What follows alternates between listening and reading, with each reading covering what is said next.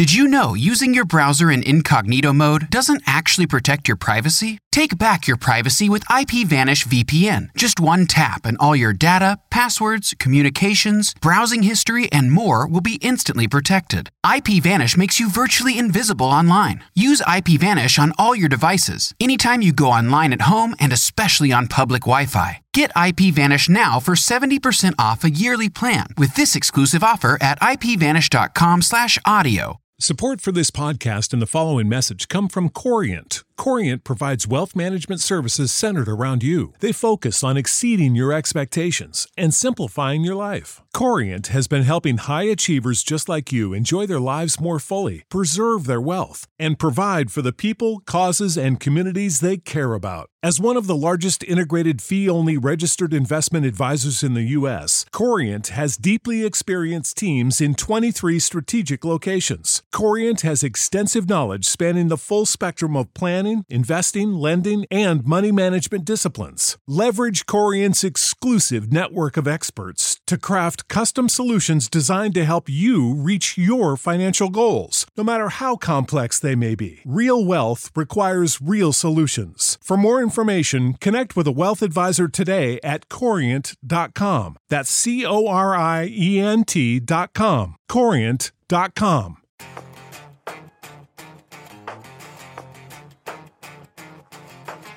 Brendan, welcome to another episode of the TFL Classics podcast. And what are we discussing today? Thanks. Well, you're welcoming just me, but I would like to also welcome all of you that are listening and or watching this podcast. All three of them out there.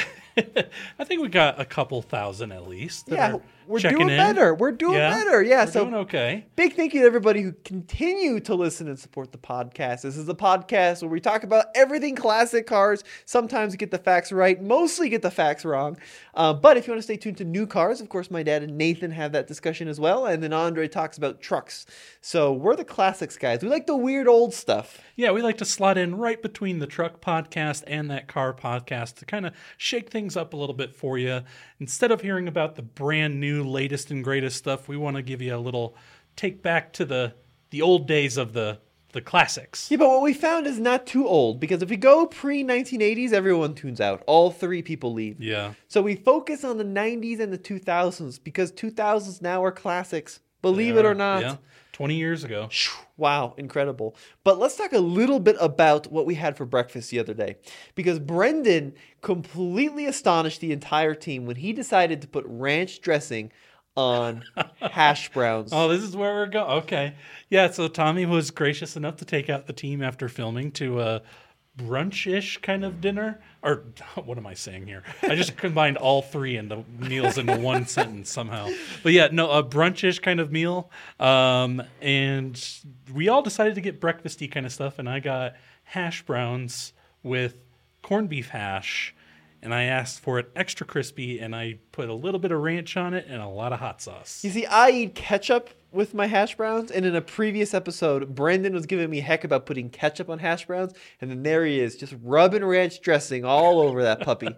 That was horrible. It's so good. Everybody at the table was looking at me with like stares of horror. Like, what did you just do to those hash browns? Oh. And I'm just over here enjoying my meal, and I think some of the commenters kind of are more towards the ranch side than the ketchup side. Come on. I still withhold that if you go to a breakfast place and they have the little condiment station there, you'll see hot sauce, jellies, salt, pepper, ketchup, no ranch dressing. If you saw ranch sitting out on the table, you probably wouldn't want to use it because ranch is better when it's refrigerated. If not, I think it needs to be refrigerated. If I saw ranch dressing sitting on a table at a breakfast restaurant, I would just leave. There's no excuse for that. No. That is clearly a breakfast restaurant that doesn't understand the fine taste in breakfast food. But Brendan, I have some exciting news. Okay. So as you know, we have a Patreon page where people can help and support the team and help and support the podcast, keep this podcast alive, because seriously, it makes no money. But of course, we need to pay for our time somehow.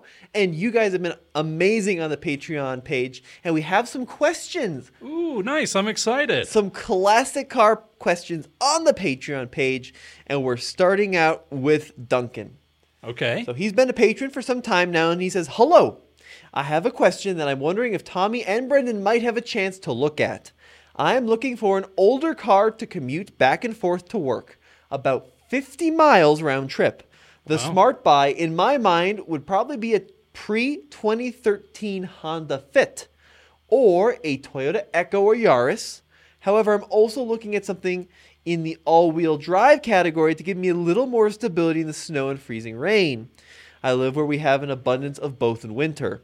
I really like the first generation Honda CR-V, and I also admire the first gen RAV4 as a fairly reliable, if somewhat ugly, all-wheel drive vehicle. Since Brendan and Tommy have vast experience with older vehicles, I was wondering if you could rank the following cars. Best bang for the buck from 1 to 4. Okay. Ready for the cars? I'm ready. Honda Fit, Toyota Yaris or Echo, first gen CR-V, first gen RAV4. I have a question though. Did you think about this? About I did. What you want to rank it? Yes, I have. So you want me to just throw it out there, or do you want to start? I can start. Okay. So I personally have a favorite of those vehicles. Okay. I am a sucker. First of all the vehicles, great choice. Yeah. Except for the Echo. That's Not funny. a fan of the Echo. It's the last on my list as well. Is it really? Yeah, and it's not because it's necessarily like an unreliable vehicle. It's just when you sit in an Echo, and do yourself a favor if you're out there shopping, sit in an Echo. They are just like the cheapest of cheap interiors you could possibly get. They are so bare bones and so minimalist. I mean, if that's your thing, then the Echo is your car. But if this is your only car, you're going to want at least some creature comforts, right? Yes. I would agree completely. I mean, the Echo is a fine little automobile. It's going to be very reliable for the most part. But the quality just isn't up to Toyota standards, in my opinion, with the Echo because it was so bare bones. But my number one choice, it's an easy one for me, first-gen Honda Fit. Well, we have the same number one choice. I love the first-gen Honda Fit. Me too. Genuinely, my grandma bought one brand new back in 2008, 2007, and it has been dead reliable, fun to drive. Yep. Little zippy 4-cylinder engine. I think it's like a 1.5 or a 1.6. It's got the most roomy interior of any vehicle of that size, with these magic seats that fold completely out of the way, tuck into different cubbies you didn't know existed, and you have a completely flat load floor. Great little car. Especially if you can find them in a stick shift. Yes. They are actually like one of those cars that you'll get in and drive, and it will surprise you with how entertaining it is to drive. It's not quite hot hatch level, but it's up there. It's honestly quite fun to drive, and I think it's one of those cars that kind of catches you off guard. You know, you get into it and you think, oh, this is just going to be a boring Econo box, but it's not. It's better than that. I just love them. I really think they're great. The other thing, too, is definitely recommend getting the Sport package, which gave you alloy wheels. It gave you a front lip spoiler, side skirts, rear spoiler, rear fascia, paddle shifters if you got the automatic. Believe it or not, you got paddle shifters in the mid-2000s, and a couple other changes as well. But definitely the top of my list. And I'd recommend getting snow tires because he says he lives in a winter environment. Sure. You know, find one with snow tires. Plus, it's the newest car on your list, so you can get, a lot of airbags in that thing compared to the RAV4 and the CR-V. Great little car. So what's your number 2 choice? I think my number 2 choice would have to be the Honda CR-V, the first gen. I really like those, actually. Okay. I think they're a pretty cool car. I like the way that the interiors are packaged on those with the fold-down armrests, because I think the RAV4 is a little more traditional. As far as, like cars go, it just has kind of your standard center-mounted armrest. Yep. But the CR-V, the first gens, have kind of always, interested me. I haven't actually owned one, but I have driven a bunch. We did spend some time with the RAV4 first gen. But here's the thing. Both of those are probably going to get at least 10 miles per gallon worse than the Honda Fit. Mm-hmm. And I think the trade-off for getting the all-wheel drive versus the front-wheel drive, it's not as good, or it's not as good of a deal considering you're just adding a little bit for the occasional slippage. Right. The vast majority of the time you're going to be driving in front-wheel drive anyways. Might as well just go with the Honda Fit and always reap the benefit of the better MPG. I think you were spot on. Yeah, I mean, I love the first gen RAV4, especially because it feels like you're driving a fishbowl. It's a good design. It's really small. First gen CR-V, fantastic car. Pretty big community built around those cars too. Yeah. Remember the picnic table in the back? Oh yeah. Fold out picnic table. Cool car, but if it's your only car, MPGs are going to be a problem. Both the CRV and the first gen RAV4 by modern standards are woefully underpowered. Yes. They are both very, very slow. And for me, I think it's got to be the Fit all the way. And then at the very bottom of my list is going to be the Echo and the Yaris.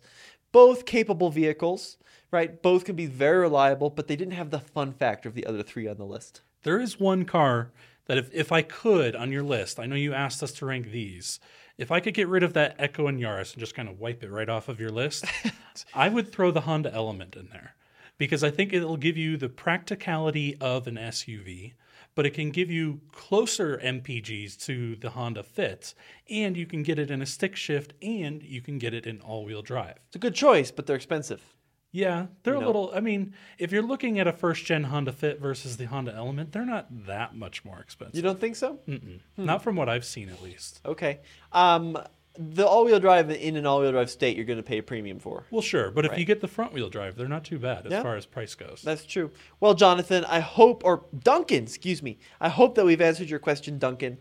We'll get to Jonathan's question here in a little bit, but let's move on to Brendan's list of affordable performance bargains. Yeah, so I wanted to create a list for you guys of some cars that I think will give you the lowest 0 to 60 for your dollar. And I was focusing primarily on cars that you can buy for about $15,000 or less and will give you that fizzy feeling when you're driving and give you a little bit of a kick in the back when you hit the throttle pedal.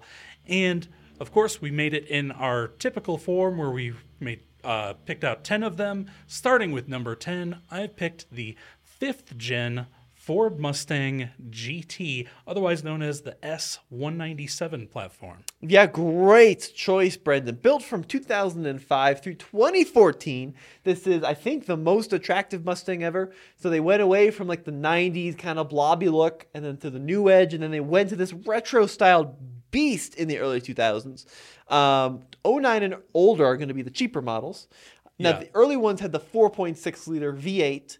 Not a ton of power, right around 300, which by modern standards is not a ton, but back in the day it was pretty okay.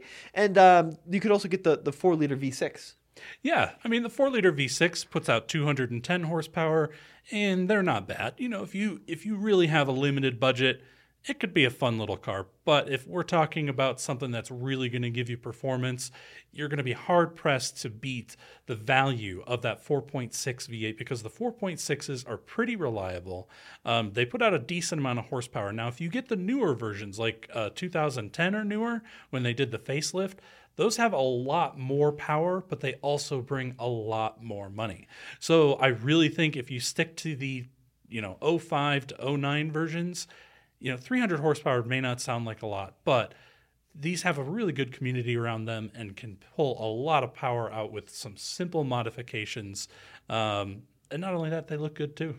So let's talk about the engines, because I don't fully understand the Ford engine lineup of the late 90s and early 2000s, because there are two primary displacements, 4.6 and 5.4. Right. And depending on who you talk to and depending on the year, certain 5.4s with 2 valves, super reliable. Oh my God, they'll go forever. And then add a third one, and oh my God, they just explode all the time. Right. So I don't want to speak too much about the reliability of these 5th gen GTs. You can argue that in the comment section below. But regardless, they're pretty affordable still, and they are great. I think collector's items because they look cool. They look different than most cars on the road. I mean, they're kind of pre-collector status right now. Pre-collector. Yeah, I but like that. they're going to be collector cars for sure. I mean, most Mustangs are. Right? Look at some of the Mustangs from the 90s. Those are just, any nice ones now are shooting up in value. It used to be just Fox bodies were super valuable, but now even the next generation Mustangs and the new Edge Mustangs are starting to get super valuable. So these, it's a good time to get in. So because it's before they shoot up. The age-old question. Yeah. Are you getting convertible or coupe? On these, you got to go with the coupe. You got to go with the coupe. Yeah, I just think the convertible looks kind of funky. You don't want a comfy cruiser? No. I mean, so I own a Mustang convertible, and it's fine if you get like the base model with the automatic and you just want to cruise around in something that looks stylish. But if you want a performance car, I would get the coupe because these weren't built from the factory with a convertible top like they were built from the factory with a convertible top, but they weren't like designed intentionally with a convertible top. So that when you chop that roof off, they get a little bit wallowy and. Oh, you're gonna get some people coming after you, Brendan. Really? You think? Well, I think they were probably the coupe and the cabriolet were designed simultaneously, but Sure. I'm sure there's more rigidity in the coupe. But when you compare it to like a Mazda Miata that was designed from the ground up yeah. to be a convertible, right? Those feel a lot more tight and not as wallowy around the turns, you know? Whereas the Mustang was designed to be both. And so you take a lot of that rigidity away when you lop off the roof. And then you add a lot of weight because they try and put it back in by adding rigidity underneath it by like extra bracing and whatnot. What I always thought was cool about these is if you got the GT trim, you got these big fog lights in the grille. Oh, yeah. Right? And you got the 4 headlights in the front. But it's a little deceiving because you could also get a V6 with what I think they called the Pony Pack. And Oh, really? it gave you fog lights in the grille, but like a slightly different fog light. So you got to be a little careful when you're out there shopping for Mustangs. I want to make sure that you're going out to look at the V8. Would you get the V8 over the 6? Oh, yeah. Yeah. Of course. You have a V6 Absolutely. Mustang convertible. Well, yeah, I didn't buy that. We inherited that, so it's got sentimental value to us. And honestly, we haven't driven it in like 3 months. So. Oh, no. Yeah, it's probably going to need a jump start. And Did you fix the transmission? No. It's still slipping on you? Yeah, it's still slipping, and I thought you the said it was engine just doesn't- low, and then they filled it up, and it was like, it was fixed, and then it wasn't fixed. Yeah, I don't know. It's got a lot of miles, right? It's got a lot of miles, and it's not in the best of. I mean, cosmetically it looks pretty good, but mechanically it's just tired. Brendan bought a new super cheap car. Yes, I did. The highest mileage car he's ever owned. Yes, I have. It's I bought a 1996 Toyota Camry wagon. I know. When's the last time you saw a Toyota Camry wagon? You know, that's a rare beast. It is a rare beast, and I think that's what attracted me to it. I mean, in all reality, I didn't even really think too much about it when it was going across the block at the Tell me auction. the story. What drew So- you to the wagon? Well, I've always kind of thought that those wagons were interesting looking. Uh-huh. And then I realized it's got 2 wipers on the rear rather than 1. And it's got a stowaway 3rd row seat, which it has to be probably one of the last vehicles to have that stowaway 3rd row seat. I don't know of any more modern ones, unless you do, that have come with that, like a regular wagon with a 3rd row. I mean, there's plenty of SUVs with it, but not much else. But anyways, yeah, so I was looking at it, and I've always kind of been drawn to the higher mileage vehicles because they're super cheap, and I think if they're well cared for, you can really get a good bargain. And I drove it for the auction, and it drove fine. You know, I just a little bit around the parking lot, but when the auction actually happened, no one was interested in it. Like, what do you mean? Like, as soon as it pulled, like, there was a car before it that everybody was interested in, this Oldsmobile. And as soon as that sold and the Toyota rolls across the auction block, all the dealers just walked away. Really? No one was interested. And so the dealer or the auctioneer was like, all right, can I get $1,500? $1,500? Nobody. And he drops down to $1,000. Nobody. Drops down to $500. Nobody. And I'm just kind of like looking around, and no one has any interest at all. And I just kind of raised my hand, and I went, well, maybe I'd buy it for $500. Yeah. Thinking that would start the auction off and start the bidding. And, Get the bidding rolling. you know, somebody would bid 600, and then maybe I'd hit at 7. But no, I raised my hand at 500, and the auctioneer just immediately slapped the gavel down and said, sold, $500. Wow. So paint the picture of this Camry wagon. What are we looking at? What kind of condition is a 350,000-mile Camry in? Surprisingly good condition. It's got a check engine light because of a bad knock sensor, Okay. which from what I was reading is fairly simple. It's got an ABS light on, no idea why. One of the power windows doesn't work, and one of the rear wipers doesn't work. Oh, because it's got 2. Yeah, so it still has one good rear wiper. Maybe that's why they put 2. Yeah. Just in case one fails. Yeah. Yeah, perfect. But otherwise, everything works as it should. The suspension works good. It's got decent tires on it. The paint's not terrible on it. I mean, it's not great, but it's not terrible. It even has working air conditioning. Wow. So I noticed from a quick glance you're missing 2 hubcaps. Oh, yes. Yeah, it has the front 2 hubcaps, but it doesn't have the rear 2 hubcaps. Yes. So is this going to be are you going to restore the Camry wagon? The interior is pretty nice. Like, I saw the seats. It's pretty clean. Yeah. Well, that's actually, I want to ask you, Tommy, Right. what should we do with this on the channel? I mean, and the question goes out to you guys as well. What would you like to see us do The with this Camry wagon? 350,000-mile Camry wagon. Yeah. What kind of tests would you like to see done? Yeah. Yeah. I want to know. It'd be interesting. I'm open to whatever you guys have ideas for. Is this the 4-cylinder or the V6? It's the V6. It's loaded. It's got the 3-liter V6 and the power windows versus the roll-down windows. Yeah. It's a nice car. I wanted to point out, for those of you watching on YouTube, there was a much newer car that still had a third row that faced the back. Oh, was there? Yep, and it's the Tesla Model S. What? Had a third row, optional third row. Yeah, not a lot of people remember this, but it was genuinely a third row with seatbelts. It looks like roller coaster seatbelts that faced the back. I didn't know that. And then they folded down out of the way. Wow. Isn't that weird? That is weird. Yeah, and it's like, it's technically a hatchback, the Model S, but like Right. it looks more like a sedan. But sure enough, there's the optional third row. So you're like hopping in through the hatchback. That's You gonna- are. That's how you get in. Yeah. Well, that's how you get into I guess yours, that is too. how I get in mine. Yeah. Yeah. I mean, people would tell me that back in the day, everybody had third rows. Like all the old wagons from the 60s and 70s, right? They all had the third rows facing backwards. And then Mercedes did it and Volvo did it. I think Volvo did it. Yeah. So it was a big thing for a while. See, to me, I get sick just riding around in the back seat. I can't even imagine also having to face backwards. It's like a train. It's just you're just asking for me to get sick Yeah. on the car ride. Well, the next performance bargain, and I really want one of these, but I know I shouldn't. It's the E90 BMW 335. Yeah, these came out in 2006 and were sold through 2011.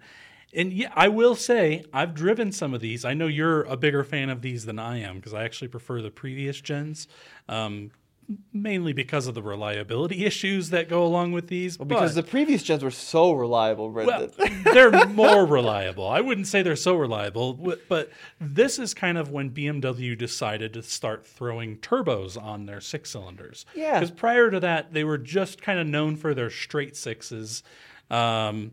And like BMW yeah. had played around with turbocharging a little bit in the past, like the Sure. 2002 turbos. But this was the first time they had a mass market inline 6 turbocharged engine. And the 335, when it debuted, I remember this, it was a long time ago, but that was such a beast. It was like 300 horsepower or thereabouts through an inline 6-cylinder engine, and 2 turbos, if I remember right. Yep. That engine was called the N54. It grew a reputation for having some issues. But the rear-wheel drive, manual... Some issues? Yeah. High-pressure fuel pumps and maybe some turbocharging things in here and there. But, like, manual transmission, 300 horsepower, and then later, like, 335. The thing was just a beast. Yeah, I mean, they're pretty cool cars. I will say. Pretty cool cars, We- Brendan. So we've driven the Mustang GT at auction, the generation we just talked about, and we've driven the E90 335.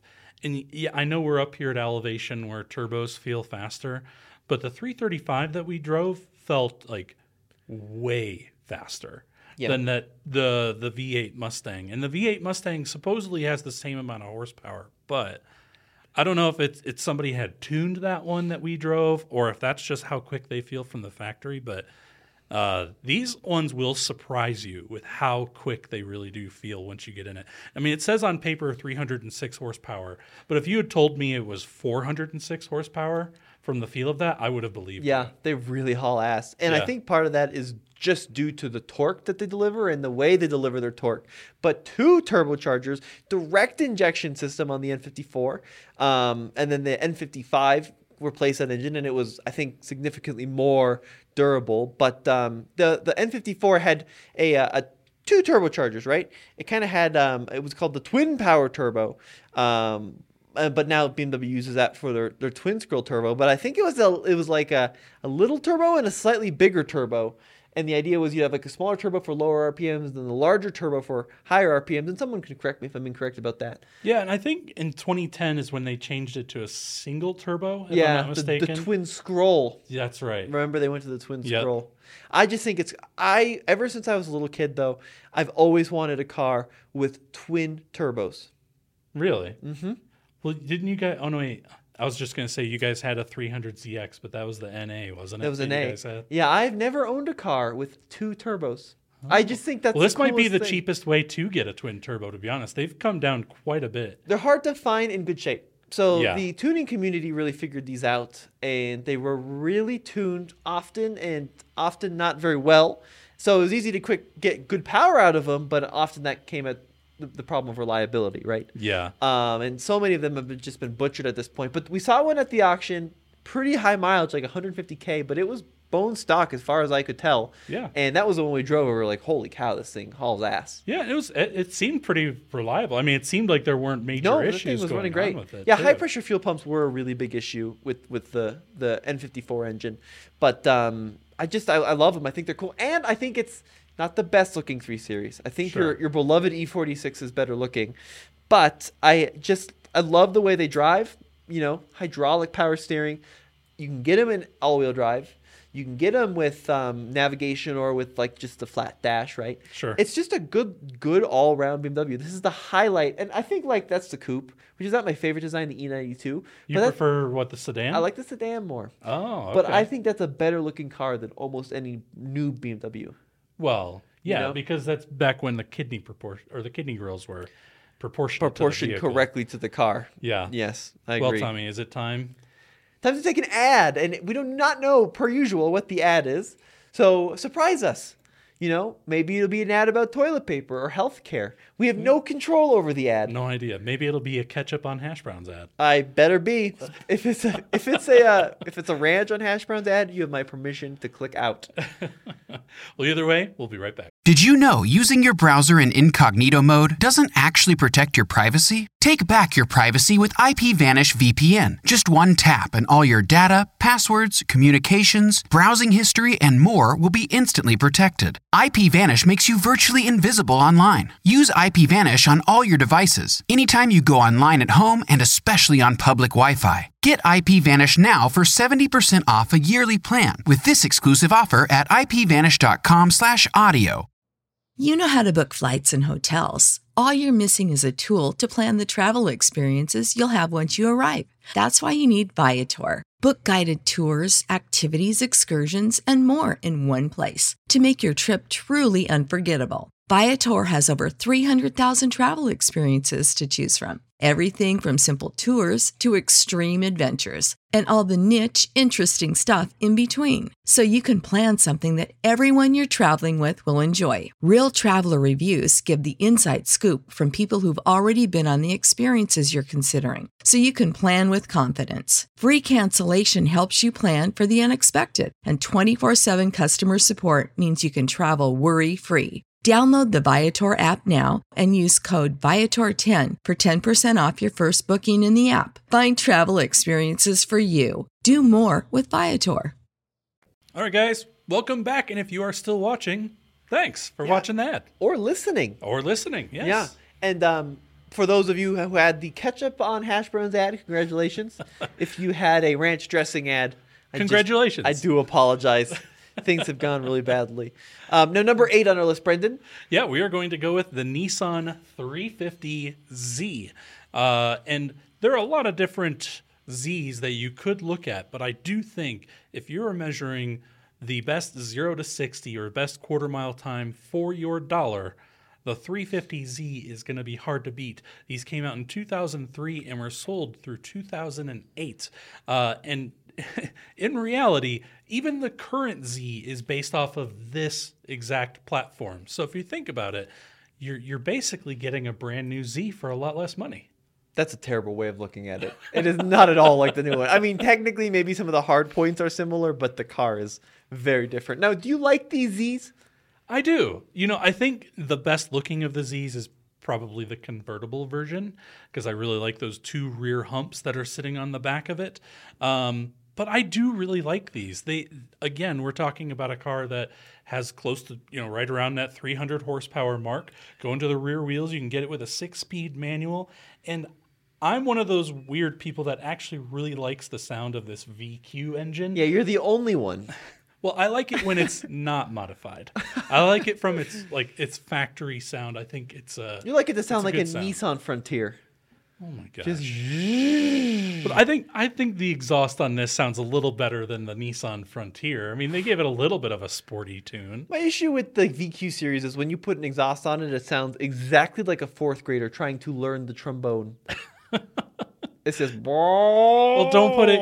Yeah, stop modifying the exhaust of these 350Zs. And I will say the Infiniti G37 is also, I think, of equal value. They're a little bit heavier, so not quite as fast. Hence why I went with the 350Z. But they are basically the same car. It's just the more luxurious version of it, if you could say. This car was a little bit of a letdown, though, when it debuted. I think compared to like the Z32 generation of Z, the 300ZX, because that car had twin turbos and four-wheel steering and all this crazy technology. And then the new Z came out, and it was naturally aspirated only, didn't have the four-wheel steering.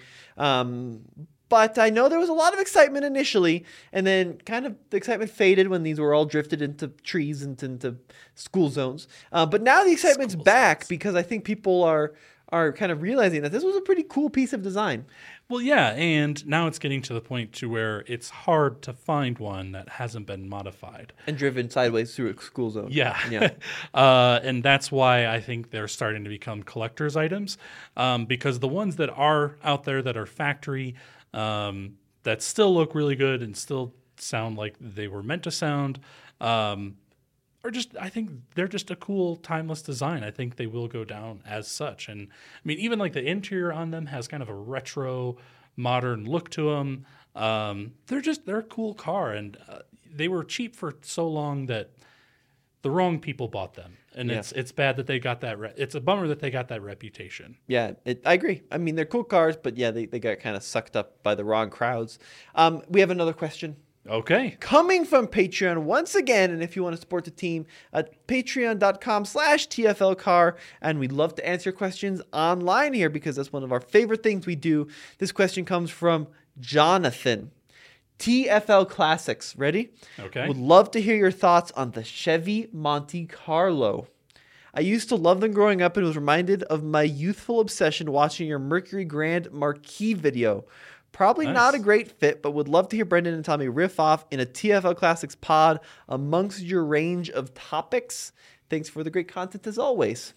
So I know that Tommy and I are, I'm sorry, I don't know. I'm guessing that Tommy and I are going to differ on this, but I actually kind of dig the Monte Carlo. I think I would prefer to have like a Pontiac Grand Prix over the Monte Carlo. But I get the attraction to it because I've driven the Grand Prix, and they're surprisingly comfortable.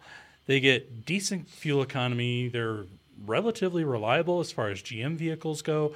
And if you get the SS version, you can get that supercharged V6 that is pretty fun to drive, actually. But I want to know what your opinion is on the Monte Carlo. Well, we need to talk about which Monte Carlo.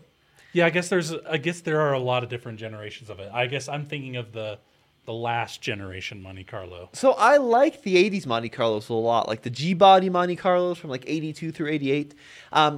Really iconic, classic designs, right? Very well loved by many, many generations. There was an SS model as well, which was very, very cool. And even before that, I think the Monte Carlos were very attractive vehicles. Where I had a problem with them is where they started to move more toward the front-wheel drive platforms, like in 95. And then the one I really dislike with the strong passion is the 2000 through 2005 Monte Carlo, where it looks like a box of melted crayons. And At then least it doesn't smell like crayons like a Volkswagen. Yeah, but you like the later Monte Carlos, huh? Yeah, I mean, like I said, I think I prefer the Grand Prix as far as styling goes, and plus the Grand Prix, you can get a four-door version of it.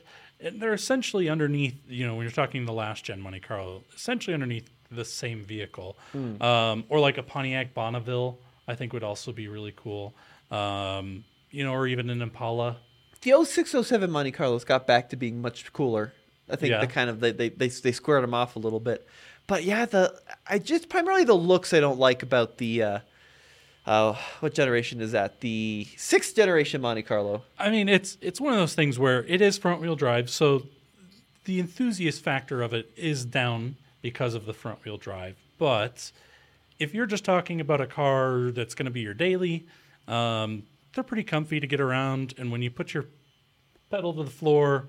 They move pretty good, honestly, especially if you got the supercharged version like the SS. Did you know they actually made a Dale Earnhardt edition of that? Oh my gosh. But it was really just kind of a sticker package on the Monte Carlo Really? SS. So Yeah. if you're watching on YouTube, that is the Monte Carlo. Now I purposely put up a blurry image so it is less jarring to the eye. Oh, gosh. No, I mean, I understand why people like them. And you could get the 5.3 in these, right? Oh, could you? Yeah. Oh, really? Yeah, I guess in the later could get ones, them. that's true, because I guess the Impala SS did move to the 5.3 as well. But Mm-hmm. here's the thing I do know, at least about the Impalas, I would assume it's the same with the Monte Carlos, is when they did move over to that 5.3, they didn't necessarily upgrade the transmission like they should. And so the transmissions are kind of known to grenade themselves, especially when you're like doing like a 30 to 60 launch. They have a tendency to go. Okay. Good Yeah. to know. Good to know. And as you mentioned, you could also get the supercharged, Yeah. which is pretty cool. I like superchargers a Yeah, lot. that's the one I would get. I would go before they switched over to the V8 and get that supercharged 3.8 because those 3.8s are just fantastic. Probably the best American V6 ever made. I would get a 3rd gen Monte Carlo or a 4th gen. Those are my favorite. The really square ones from like the 70s through the 80s. There you go. Very, very cool. And the 90s too. So the Monte Carlo discussion over. So are you pro Monte Carlo? I'm pro Monte Carlo. I'm pro Monte Carlo with an asterisk. okay. Just not 2000. Pro some Monte Carlo. Pro most Monte Carlos. Okay. Yes. That's right. All right. Should we go on to your number 7 choice? Yeah, on the let's go list? on to number 7. So I decided to do the Mercedes CLS 55 AMG, and there's a bunch of Mercedes actually that you could find in here with a similar engine, similar price point, but I think the CLS is the best looking of the bunch in my personal opinion. When these came out in 2004, they kind of, I think, revolutionized the idea of a coupe-styled sedan, you know? And if you got the AMG version of it, you were treated with a 5.4-liter V8. Treated. Yes. And it had a supercharger on it, putting out 469 horsepower. And I just saw one sell on an auction site, to be named, for less than $10,000. You like that, huh? I do. Let me pull it up. Oh, Brendan. That's so good. It's the Yeah. coupe sedan. I'm They not were sh- and now they're That's all the very true. rage. Yes. I think the rear angle is gorgeous, right? The coupe sedan. You're right. That's a good way to put it because it's all the rage. Yeah. But the front end, it's just not it. I mean, why the headlights are very phallic. I think they're closer to like the Porsche Runny Egg. Yes, this Headlights. looks like something you would get in an adult entertainment store, the headlight on that thing. This came from the really bad era of Mercedes. Okay. The really under-engineered era where the quality went down and the cost cutting went up. But if we're talking about a performance bargain, the power is impressive. And It the is. engines are very good. Yeah. Yeah. I mean, 469 horsepower in a sedan where you can bring 3 of your friends along with you and impress them with your powerful V8 for less than $10,000. Do you like the look? I do like the You look. like the look. I know some people would prefer like the E55 AMG. Those actually tend to bring a little bit more money Wow. than the CLS. And I think that's simply because a lot of people have forgotten about the CLS. We did drive, I think the facelift models look better, but we drove the 500, remember at auction oh, yes. a while back, the CLS Yeah, we 500. did. It was a CLS and 500. it went like hell. I will say it was that Yeah. even the non-AMG model was a performance machine. I would venture for even less money, if you want this era of Mercedes-Benz and an AMG, do apologize for the noise. They are doing some polishing outside. Yeah, Tommy's getting his original Mini. Yes, very a nice buff and very polish. spiffy, but it does sound like we are relieving ourselves of flatulence in the studio. Yeah, if you guys can hear it. Sorry about that. Yes. I would pitch to you that the ML55 Oh, yeah. is in some ways cheaper and more interesting. It's cheaper, but it's not as fast. Those only had, 350 something Like that. horsepower? Yeah, the naturally aspirated. And it's much heavier. It's not as good around a turn for sure. Yeah. I mean, they're cool. I will grant you that. The ML55 is cool. They are cheaper, and they're probably more reliable, but I would rather be seen in a CLS. In a CLS. Yes. You're a CLS kind of guy, huh? Well, when you pull up in an ML55, the vast majority of people just think it's an old ML because it doesn't look that different from the other MLs. It was pretty understated for the time, and so a lot of people just think like, oh, it's just someone driving around an old SUV. You pull up in a CLS, and they're gonna think, ooh, this that guy's got money. This guy hates his bank account. Yes. That's what they're going to think. Now, the next car on our list is a car I am completely on board with. It is the Pontiac, the Trans Am. There's Brendan standing proud in front of it. But we're talking specifically about the 1990s through the very early 2000s version of the Trans Am. Yeah, so there was a refresh in the middle of there, but even if you got the early versions, I think these are great vehicles. They originally came with the LT1 V8, and later had the LS1 V8. And I think the LS ones are definitely more desirable.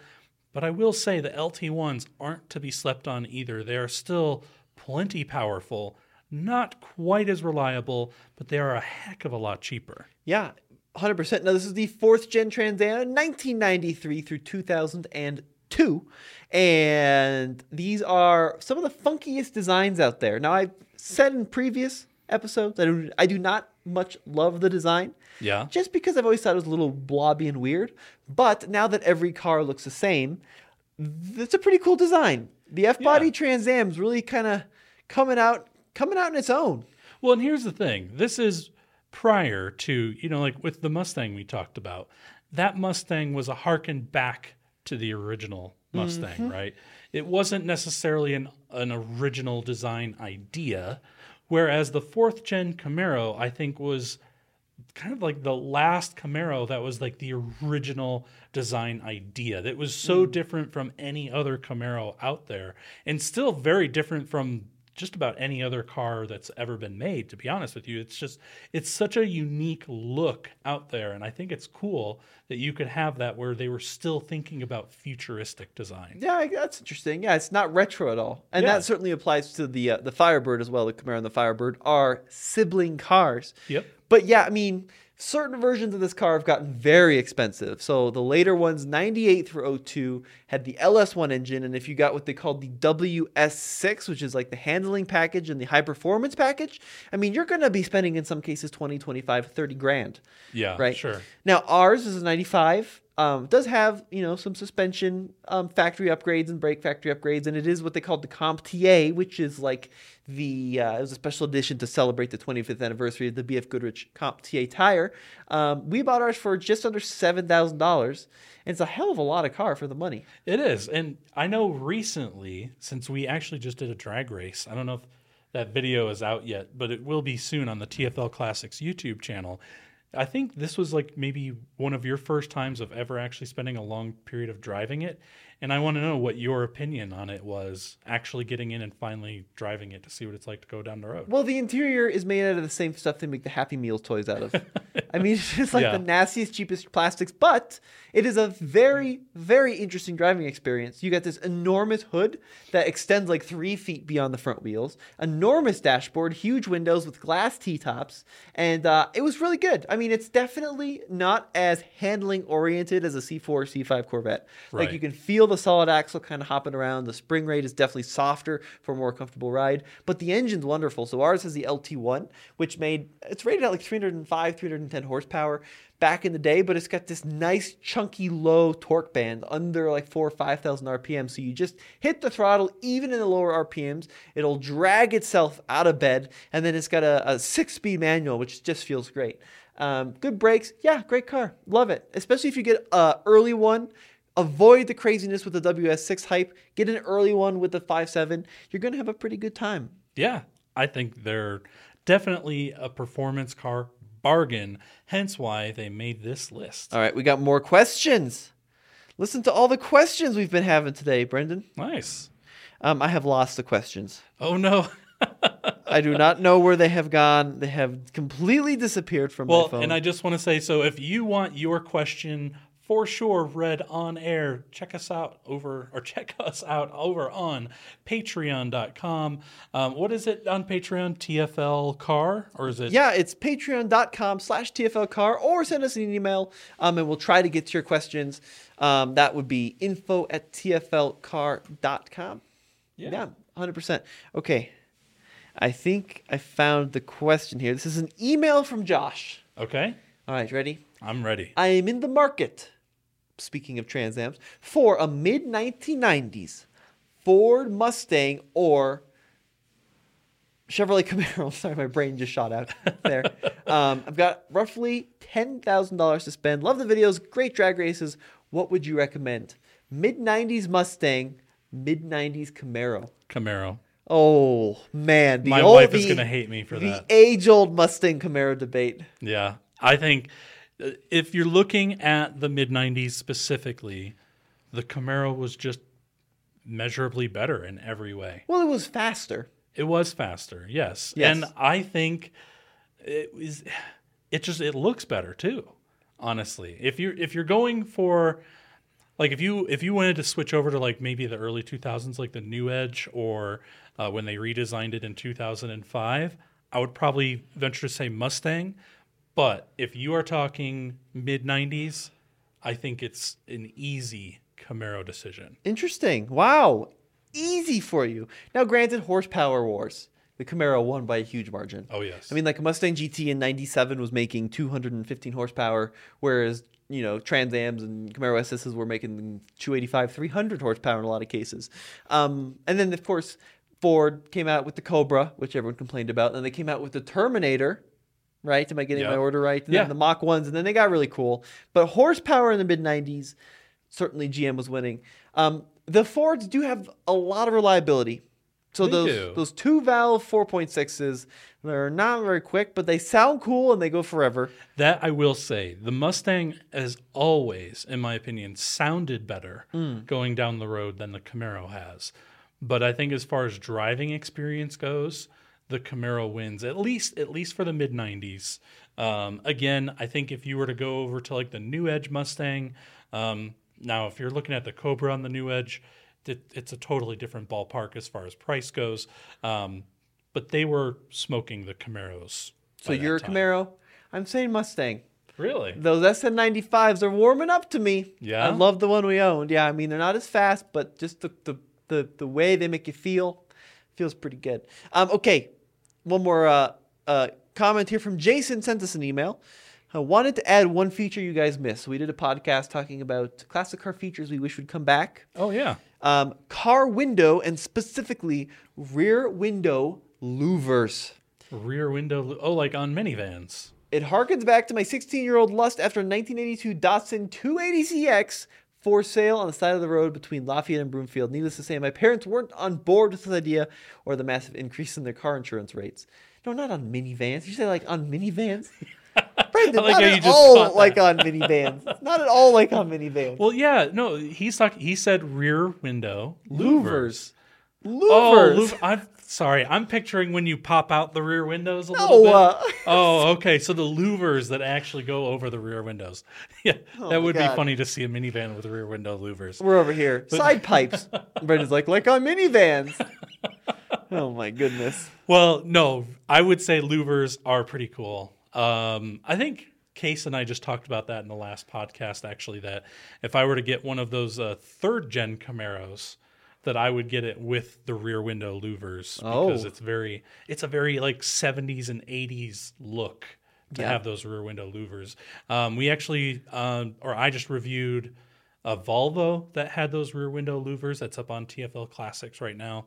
And yeah, it's a good look. It's a good look. I mean, it limits your visibility a little bit, but it's a good look. It looks good. Yeah, I agree. All right, guys, it's time for yet another ad break. And this time, we don't know what's happening still again. Yeah. We don't know what ad is going to play. Or even if there's going to be an ad at all. Some of you yeah, won't get any. sometimes the ad breaks just don't happen. Yeah. So you'll either hear us in 30 seconds or you'll hear us immediately, in which case it'll just be very awkward. Yeah. Either way, we'll be right back.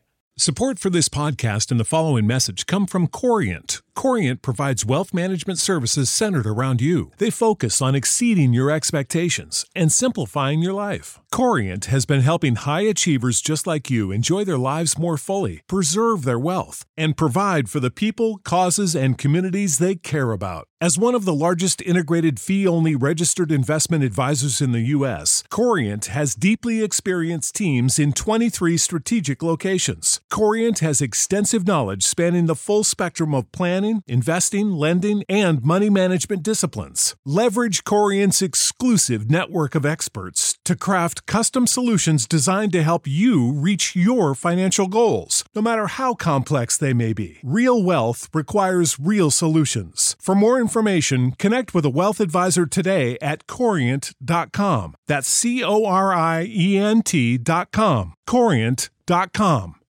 When you need mealtime inspiration, it's worth shopping Kroger, where you'll find over 30,000 mouth-watering choices that excite your inner foodie. And no matter what tasty choice you make, you'll enjoy our everyday low prices, plus extra ways to save, like digital coupons worth over $600 each week. You can also save up to $1 off per gallon at the pump with fuel points. More savings and more inspiring flavors make shopping Kroger worth it every time. Kroger, fresh for everyone. Fuel restrictions apply.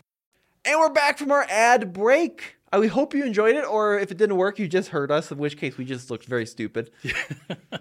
Either way, thanks for listening, and thanks for staying with us. And we're back with yet another affordable performance bargain. Yeah. The Audi S4. Brendan picked a lot of cars which are going to be very expensive to maintain. He's like, I want cheap entry, but it to bankrupt you over a lot. Next up, it's going to be like Range Rover Supercharged. Oh, gosh. You know I wouldn't put a Range Rover on this list. No, the Audi S4, so I'm specifically talking about like the B6 or B7 S4. When they went away from that terrible 2.7 liter bi-turbo V6 and switched over to the 4.2 liter V8 engine. And it's a really cool car. I mean, you're talking, they went from a twin turbo 6 to like a muscly V8 sedan or coupe or hatchback because I'm sorry, not hatchback, sedan, coupe, or convertible, because they made it in all three forms. Did they do a coupe? Do you mean wagon? You're right. Yeah. I mean a wagon. Sedan, wagon, and convertible. So, yeah. You'll get there, Brendan. I'll get there. You're just Sorry, naming all guys. the names. I'm just totally coming out of left field here, but they made it in a lot of different versions, and it was, I think, probably my favorite of the S4s.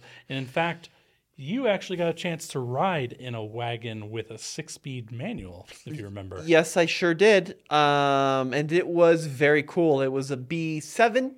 Yep, so the newer version. And the B7s, I think, are very similar to the B6. They're actually based off the same platform. Did the B6 have a V8 too in the S? Oh, they really? did. Oh, yeah.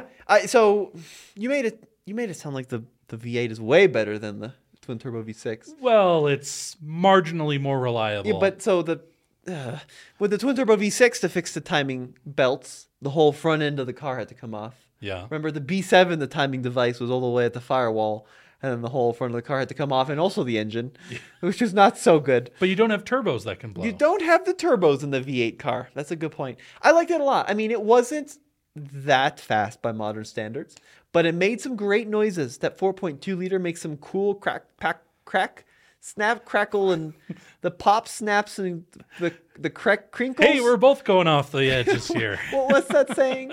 Snap, crackle, pop. Crinkle, snapple, plip.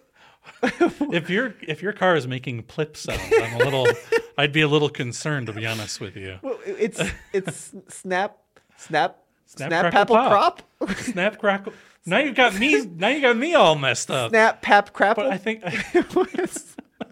I think you're talking about Rice Krispies, not a V8 that's engine. right. Okay. Yeah, but it gives you the pops and the burbles of a good old, muscly V8 with a 6. You could get it with a 6-speed manual. The vast majority of them actually came with automatics, so the manuals are quite rare and do fetch a premium over the automatics. It's a lot of weight to be holding over the front of that car, though. Yeah.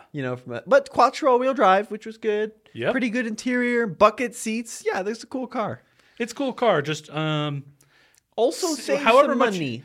However much you spend on the car, save an equal amount of money in your bank account. Can we just for the repairs that could happen down the road. We just recommended a car where you need to save the same amount of money to fix it. Yeah. Yeah. Yeah, you may want to do that with the E9335 as well, to be Have you honest with you. considered a 1994 Celica? Well, that would be reliable. That's a good reliable vehicle. It's but, not a lot of fun, is it? But Performance it's bargains. But it's not a performance bargain for sure. This one is, though, the Mazda Speed 3. Absolutely. We talking first gen or second gen? Well, they're both pretty similar, but I prefer the non-smiley face first gens that came out in 2007 and sold through 2009. They both had the same 2.3 liter turbocharged 4-cylinder that was just a straight up hoot to drive. Wow, great word. Hoot. A hoot. You can go hooting down the road in your 263 horsepower front wheel drive hot hatch. Now, why are you recommending the first gen Speed 3 but not the second?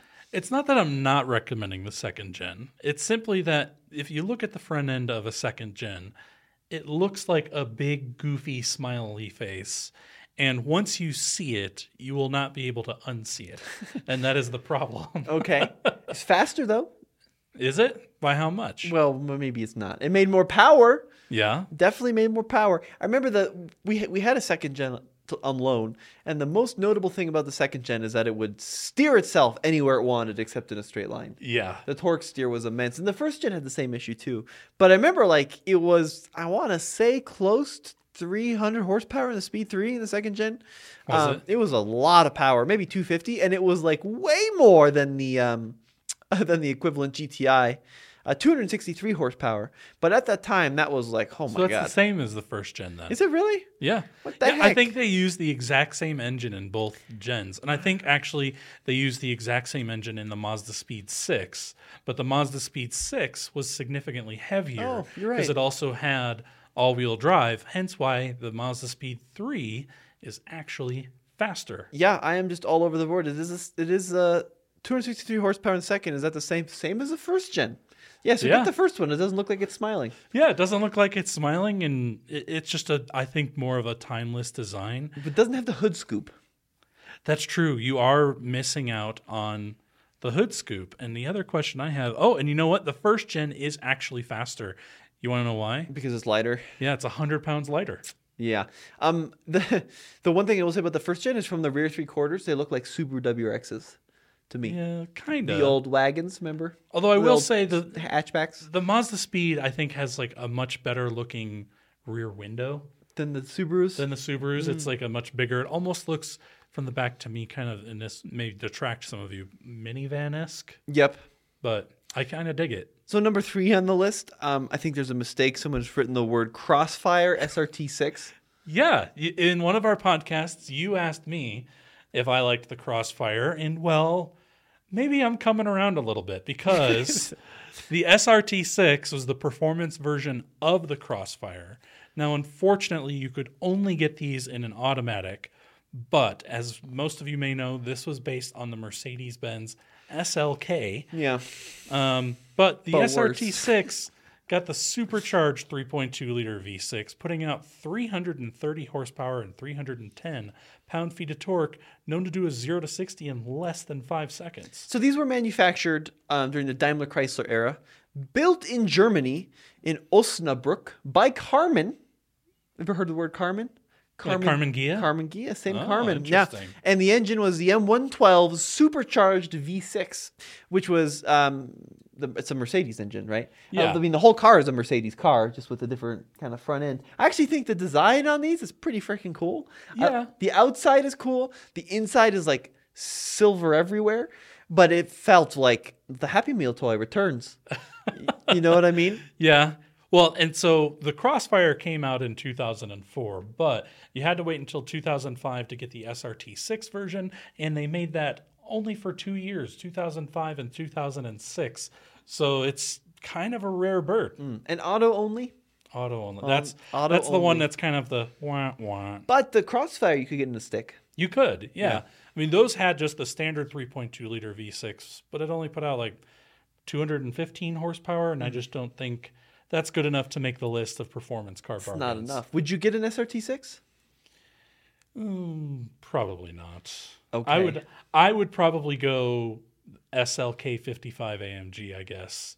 Okay. But I had already had a Mercedes on the list, and so I didn't feel right putting another Mercedes on the list because I think that the other Mercedes is definitely faster, the CLS 55 AMG.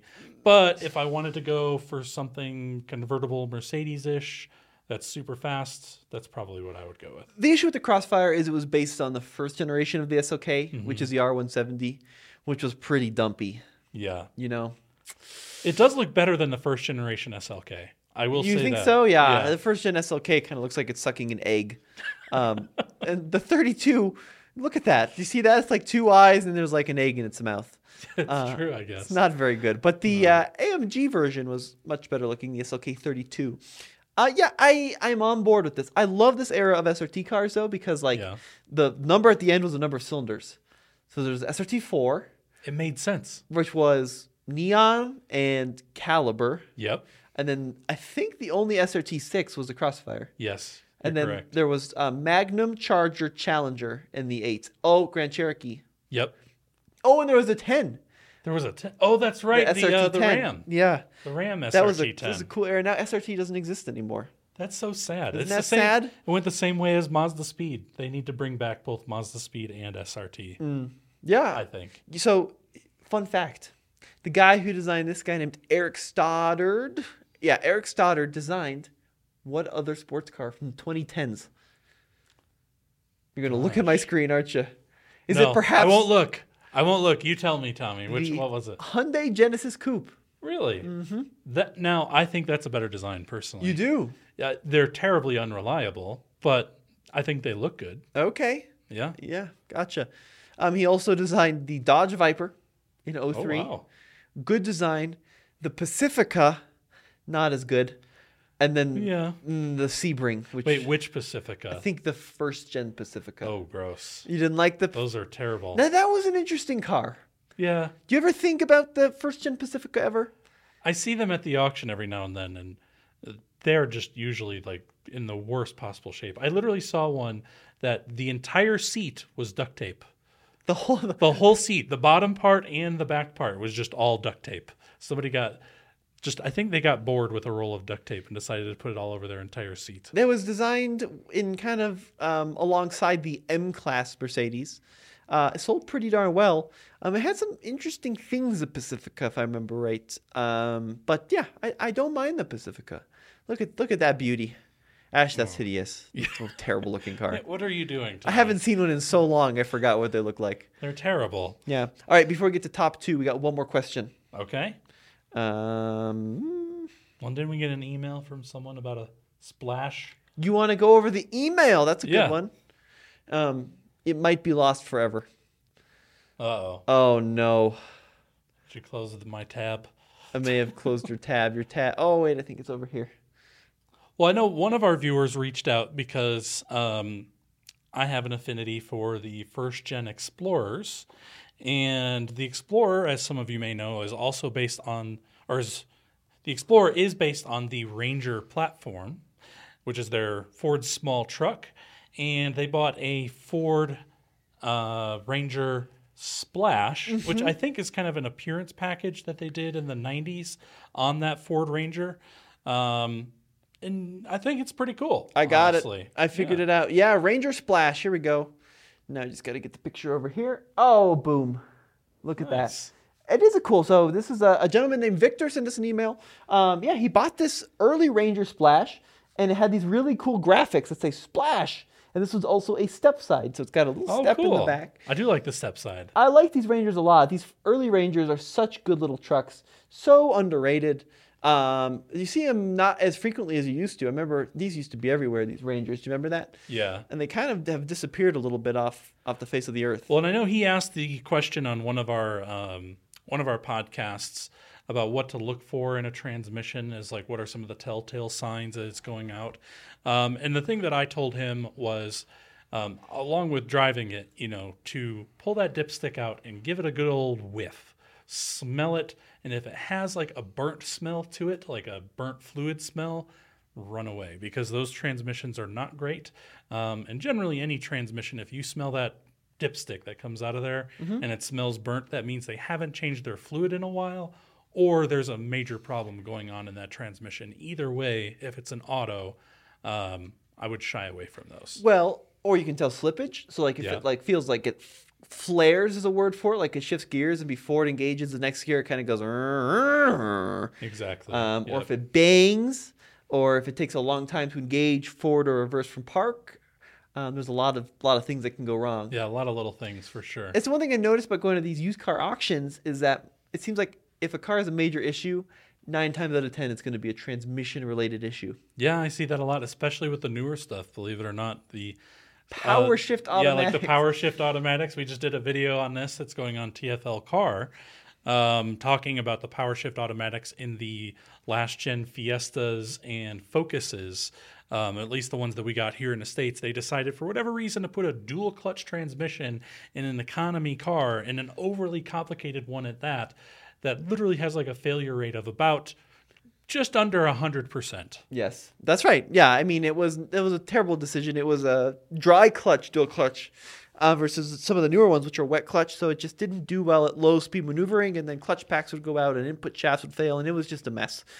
So don't get the power shift transmission. They extended the warranty. Actually, I just learned this because of Brendan's research. 70,000 miles on the transmission. 100,000 miles 100,000 on the Yeah. transmission. Yeah, on and the then transmission. 150 on the. on the body control module, which is pretty much the culprit. The body control module, which is the computer that controls the transmission's shift functions, tends to go out. And when that goes out, it tells it to go into like random gears. And when it does go into random gear, it grenades it. Yeah. You know, because it'll just basically money shift itself. Yeah, not good. Yeah. You had one actually with the bad body, with the bad module. Exactly, yeah, and it's weird because the transmission actually still worked perfectly fine, and the module was bad on the Fiesta that I had gotten. Thankfully, I got it really cheap, so I was able to get out of it for what I got into it. But it just kind of shifted weird. It's like the transmission didn't know what to gear to be in, so it was just kind of like random. You'd be driving around, and all of a sudden it would like go from second to fourth or fourth to sixth or whatever. But the problem is those control modules, they are under warranty for 150,000 miles or 10 years, but they're just not available. Yeah. Because they've had such a high failure rate. You can't get those. Yeah, it's interesting. Okay, number 2 in the performance bargain, although not as much as a bargain as it used to be, but the first gen Boxster, the 986, sold from the late 90s through 2004, and I think you have the Boxster S on here. Yeah, I'm specifically talking about the Boxster S because when I was researching this, I saw one sell. Granted, I think it had like 130,000 miles on it, which is a little bit on the higher end for a Boxster S. It sold for less than 10 grand. Oh, it's really cheap. And that's on one of the big auction sites. So I think maybe the prices are coming back down a little bit to reality on these because on some vehicles, prices have come back down a little bit. Yeah, I they think were really high on Boxster S's for They a while. were. I think this is one of them. So I think now might be the time to get in because this is a way to get into a Porsche that has like the perfect weight balance with the engine being behind you rather than all the way on the butt of the car. And if you get the S, they got a pretty potent little engine too. In 2000 when they came out, they had 247 horsepower in this lightweight car. But if you got a 2003 or newer, they had 254 horsepower. Wow. We owned a 99 2.5 liter non-S, and it was such a nice little car to drive, but it was really slow. So that car had 201 horsepower, Yeah. and it didn't quite have the push you'd expect out of a car with the Porsche badge on it, but the handling was great. Mid-engined, of course. That one had a 5-speed manual. Quality is pretty good on these, too. Like, they're pretty reliable. Few things. IMS bearings everyone freaks out about, but not as big of an issue as people make it seem. And then you got to love kind of the fried egg look. Sure. You like the fried eggs? I don't mind it, actually. Well, and speaking to the IMS bearings, it's one of those things where these cars came out over 20 years ago now. So they've either been addressed or they're just not going to break. Right, they're on not that. going to break. So it's one of those things where if you were buying it in 2005, you know, it's an issue you should be worried about because it could go wrong at any time. But now, in 2023, you're probably in the clear. And that's why I think it's a good car to get. And think about this. The one you had only had 201 horsepower. If you could get it with 247 horsepower, It's a big jump. It's a pretty big jump. Yeah. It's such a small car. Yeah, I think it's a fun car. Yeah, interiors are kind of crummy too. They're just kind of plasticky, but yeah, great handling. Yeah. And convertible tops. I got a question for you. Sure. What's going on with your Yukon? My Yukon? Has the Yukon drama finally come to an end? It's subsiding. I don't really have a significant update. I did get the 4x4 selector installed, and it is working properly.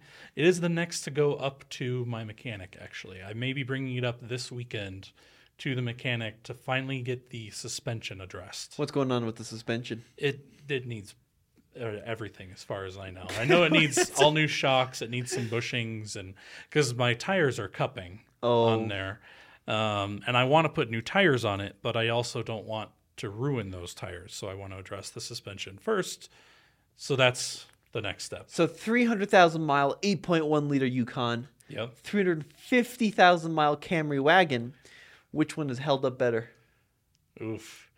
Well, I will say I think the Camry has held up better, but it's also a much simpler machine without a lot of, it doesn't have 4x4. It doesn't have all the creature comforts of the Yukon. So it's in its design, it's probably going to be more reliable because there's less to break. Gotcha. If you think about it that way. Yeah.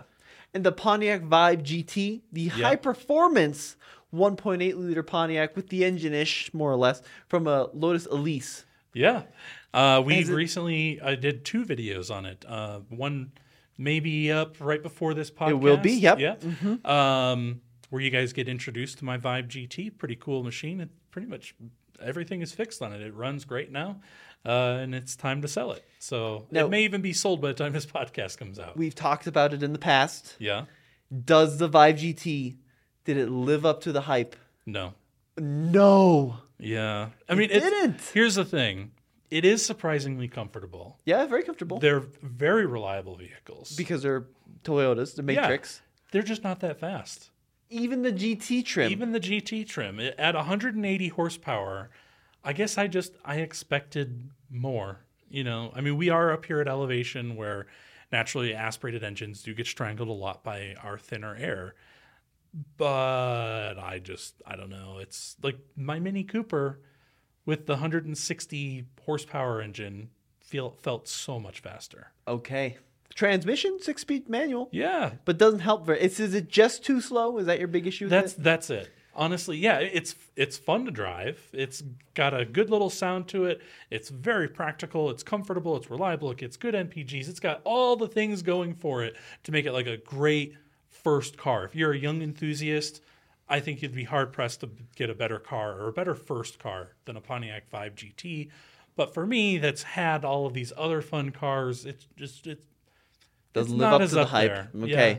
Well, you heard it here first on the TFL Classics podcast, and we're bringing it home with number 1, the best affordable bang for your buck performance car, the C5 generation of the Corvette, built from the late 90s to the early 2000s, the fiberglass beast. Why is this number 1? So this is number 1 because you guys have graciously let me drive it now on a few occasions. Not only does this have the reliability of an LS engine, it's also, in my opinion, probably the most comfortable Corvette that they've made. Yep. I've now sat in both the C4, the C6, and the C7. And this one is by far the one that I would want to take like on a longer drive. Which for those of you that are a little bit older, maybe have some back problems or some hip problems going on, if you wanted a car that you could enjoy and maybe take to the track every now and then, but still be comfortable and not have you in pain after driving, this is the one to get. Yeah, great cars, right? And people look at them and are like, oh, it's just a car show for old guys. But a lot of technology in it, from the balsa wood floor to the rear-mounted transmission, the revolutionary at the time LS1 V8, advanced suspension, great handling, And it was, like you said, comfortable. It has these big lounging chairs. And they like change their character so much depending on whether they got like an automatic or stick or a coupe or a hardtop or convertible or a Z06. There's a little bit of everything in a C5 Corvette. Yeah. And so these LS1s put out 345 horsepower or 350, depending on, what year you got, which honestly, for how light of a car this is plenty. I know the Z06s have shot up in value recently. And so that's why I didn't put it on this list, primarily because of the price. Yeah. I think that just the standard C5 Corvette is a better bargain for your money. It rides softer. You have more options of, what you'd like to get, whereas the C6, you're stuck with that coupe. You can get so in the C5, they had a convertible, a coupe, and then they had a fixed roof coupe. Yeah. Which is what the Z06 was. The fun thing about the fixed roof coupe is it was actually its own model for a while before it became the Z06. Interesting. And what the goal with the FRC, as people call it internally, was they wanted to develop a Corvette that would be cheaper. So they're going to do a Corvette with roll-up windows, no cruise control, like very basic, lightweight, Really? an enthusiast Corvette. And then by the time they ran it past the bean counters, they're like, no one's going to buy a Corvette with roll-up windows. So they sold it with power windows and cruise control. And then the price is just like a little cheaper than the coupe. And Okay. you didn't have the Targa top panel. So they kind of canned that, and then they brought it back as a Z06. Yeah, and when they came out with the Z06, we're talking a 405 horsepower, Oh, yeah. naturally aspirated V8, and that's great, but Expensive. yeah, you're realistically, you're probably going to spend what, $7-8 more just to get an extra 50 horsepower. Whereas I would just say get a C5, some minor modifications for a heck of a lot less money. Yeah. And you're going to have just as much, if not more, fun than owning the Z06. I think ours was so ours is a 99 with 40,000 miles on it, and it was like 14 grand. Now, granted, it's an automatic, but a manual's going to be maybe a couple grand more. Sure. So $16,000-$17,000, manual C5 Corvette. All the reliability of the LS1 plus the handling of the Corvette, it's a great choice. A few months ago, I saw a 200,000 mile Yeah? C5 Corvette go across the auction block at the auction. And I remember that it sold for only $6,000. Oh, wow. That would have Yeah. been a good deal. Yeah. Was it rough, though? The interior was rough, but it ran okay. Yeah. I think it's just that kind of tells you the build quality of the materials that GM was using back then maybe wasn't the best. On the inside. Yeah, Yeah, on but the the mechanical inside, but the bits are really mechanical were good. good. They're Yeah. really good. Exactly. Well, folks, let us know what you think of our list of affordable classics. Be sure to email us your questions, or if you definitely want them answered, send them to us over at Patreon. And as always, it's been Tommy. And Brendan. We'll see you on another episode of the TFL Classics podcast. You're just dropping the ball right I there forgot, at the end, Tommy. forgot what we were doing. Is this a podcast? Is this a video? It could be both, depending on where and you're. of course, your source for breakfast talk. Breakfast talk every Wednesday. And the Nissan Hardbody. You can't Oh, forget we the almost Nissan forgot. Hardbody. The best performance classic, the D21 Nissan truck. Absolutely. Whew, You all we need to almost go buy went- one. Did you talk about it with Case last I week? did, yes. Okay, good. Greg, you keep up the tradition of the hard body conversation. We'll keep it going. All right, guys. Take care. Catch you on the next one.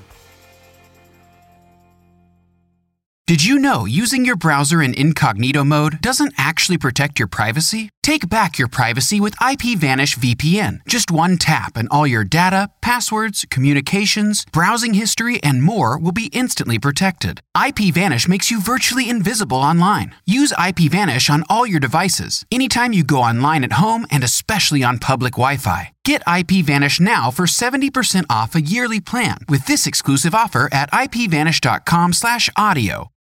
You know how to book flights and hotels. All you're missing is a tool to plan the travel experiences you'll have once you arrive. That's why you need Viator. Book guided tours, activities, excursions, and more in one place to make your trip truly unforgettable. Viator has over 300,000 travel experiences to choose from. Everything from simple tours to extreme adventures and all the niche, interesting stuff in between. So you can plan something that everyone you're traveling with will enjoy. Real traveler reviews give the inside scoop from people who've already been on the experiences you're considering. So you can plan with confidence. Free cancellation helps you plan for the unexpected. And 24/7 customer support means you can travel worry-free. Download the Viator app now and use code Viator10 for 10% off your first booking in the app. Find travel experiences for you. Do more with Viator.